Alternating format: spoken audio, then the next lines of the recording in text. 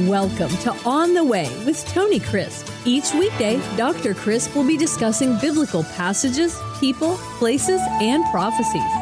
Tune in daily to start your day right and deepen your understanding of how to better walk the way and enjoy the journey. Here's your host, Dr. Tony Crisp. Welcome to On the Way. This is Tony Crisp, and this is the 365 Bible Reading Plan. Today is July the 26th, and our chapter reading for today is Matthew chapter 6. This is another part of what is called the Sermon on the Mount. Now, let me just say to those of you who do extensive reading and commentaries, there will be some commentaries that will say this is a compilation of many messages that Jesus preached, and it has just been all put into one by Matthew. If indeed that is the case, I don't have a problem with that, but that's just not what the text would lead us to believe.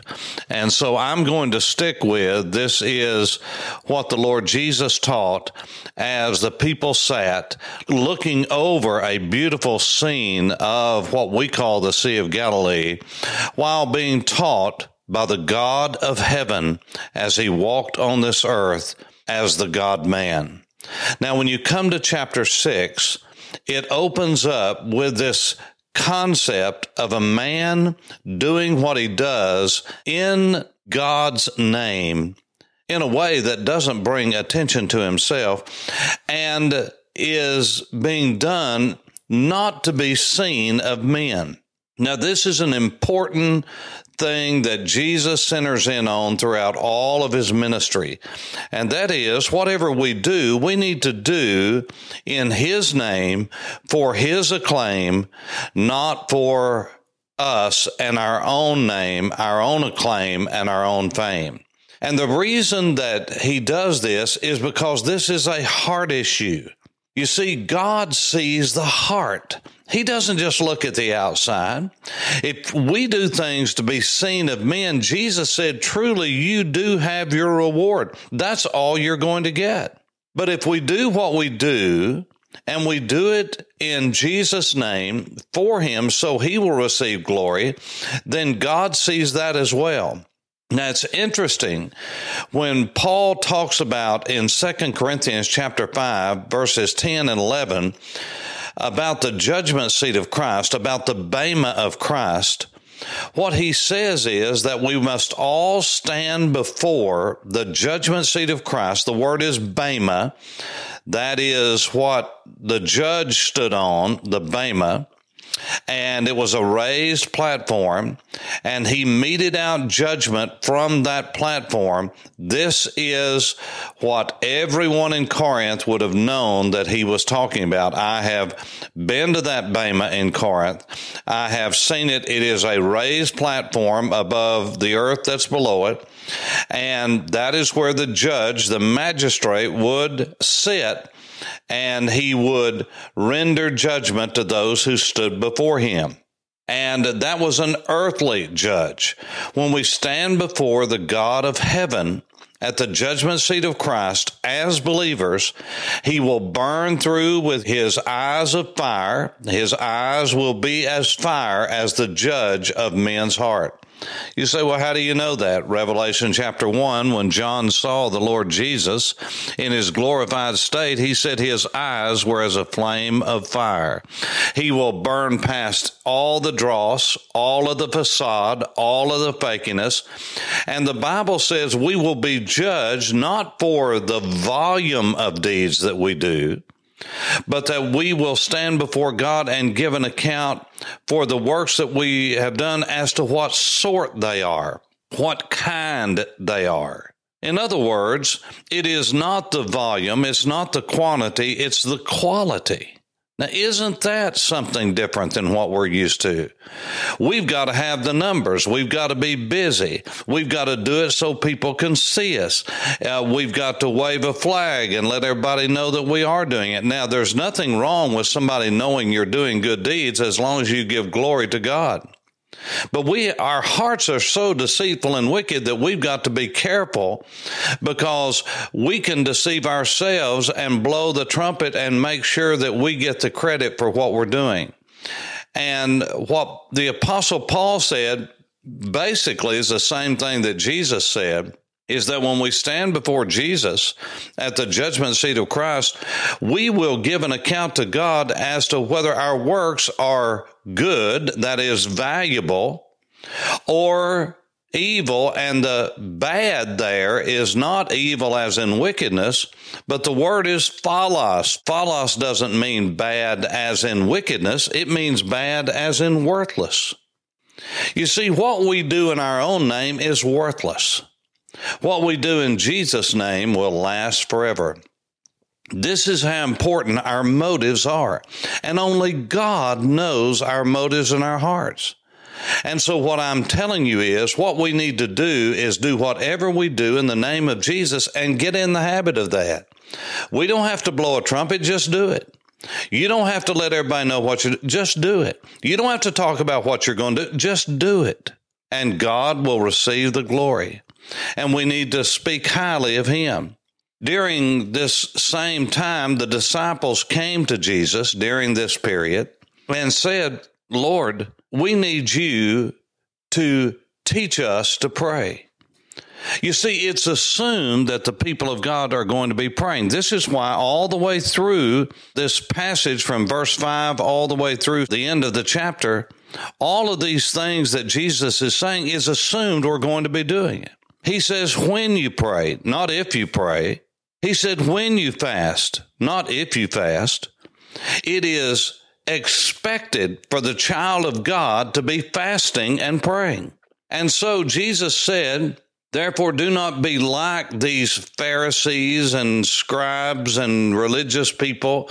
They just happen to be religious. You don't have to be religious to do this, because it could be anyone. He said, don't pray like they do to be seen of men. But he said, pray in this manner, our Father, hallowed be your name, your kingdom come, your will be done on earth as it is in heaven. Give us this day our daily bread, and forgive us our debts as we forgive our debtors. Forgive us our trespasses as we forgive those who trespass against us. Do not lead us into temptation, but deliver us from evil. For yours is the kingdom and the power and the glory forever. Amen. Now, this is not a formula as in an amulet that we pray for good luck.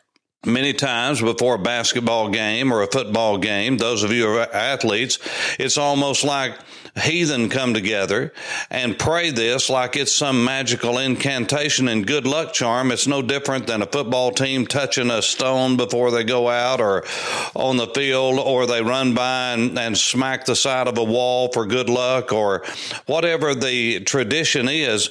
All of those are traditions, and those are fine as long as you don't take the Word of God and try to make it a good luck charm like praying the Lord's Prayer. Okay, God's on our side now, when you've just been out living like the devil, and as soon as the football game's over, you're going to live like the devil. And while you're on the field, you're going to be cursing and spitting and slobbering and having temper tantrums. Well, God's not in that, and God doesn't honor that. You say, well, isn't it better than nothing? Not necessarily, because it's making a mockery of God's word and God's name. If you're going to pray, pray. If you don't, then don't. And if you're not going to live for Jesus, then these prayers are not going to do you any good anyway. I'm just telling you, this doesn't give us favor before God. Only the grace of God does that. But it is a model prayer. It is something that we should do to look at as a model, not to just mimic it and repeat it, as is the case so many times. Now, there's nothing wrong with that, but there's nothing that is super spiritual about it either, because he said this is the way you should pray. Not this is what you should pray, but this is the manner in which you should pray. That is, it's based upon a relationship with our Father in heaven. If you're not a child of God, God's not your Father. You say, oh, I can't believe that you're saying that. Well, you should.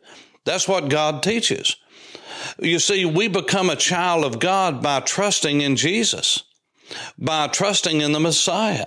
Everyone is not just naturally a part of God's family. If that were the case, why did Jesus say to a religious spiritually minded Jew, you must be born again. Well, I thought he already was in the family. Well, he's part of the covenant, the national covenant of Israel. But that doesn't mean he's going to heaven. If every Jew is going to heaven because they are a Jew, then Jesus died in vain. And the prophets all missed it. Isaiah, Jeremiah, Ezekiel, Daniel, they missed it because they called the people of God to repentance and said God would bring judgment on those who didn't.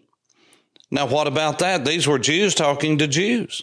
And so he said, pray our Father in heaven. He's talking about a relationship with God. God's name is special. It's set aside. It's hallowed. It is to be reverenced. Your kingdom come. Your will be done. That means that we subject ourselves to the King.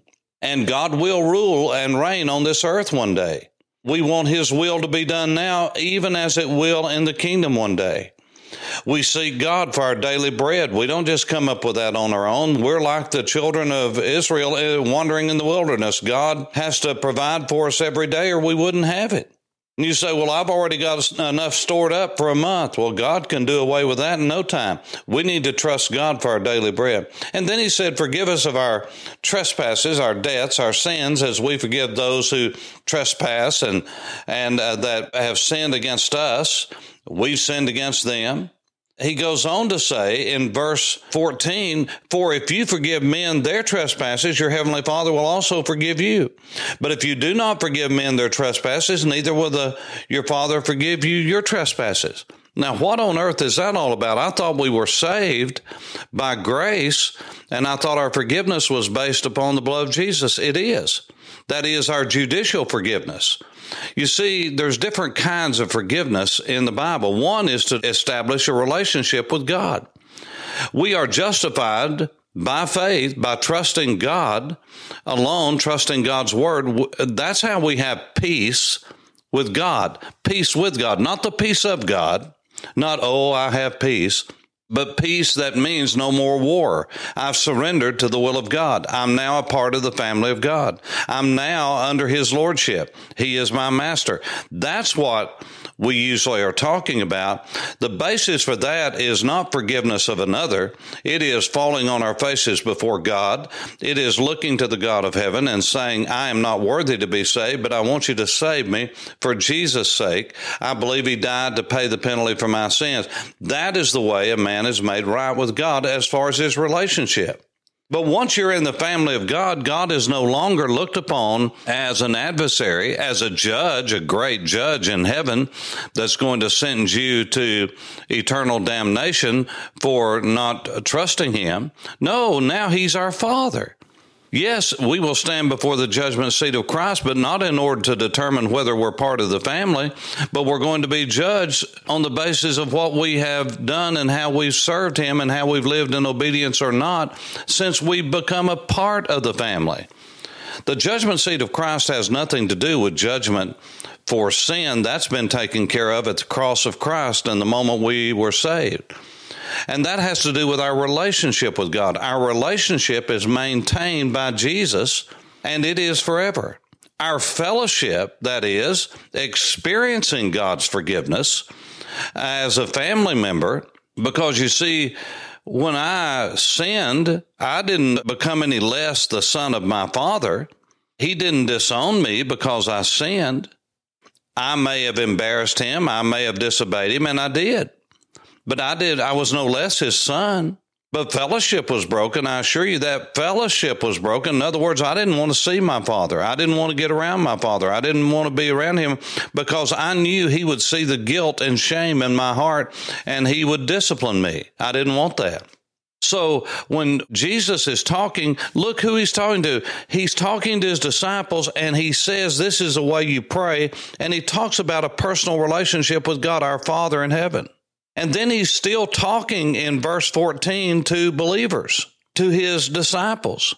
And he said, you need to forgive others or you will never experience, that is, you will never sense with bitterness in your heart, you will never sense the forgiveness and fellowship with God that you desire.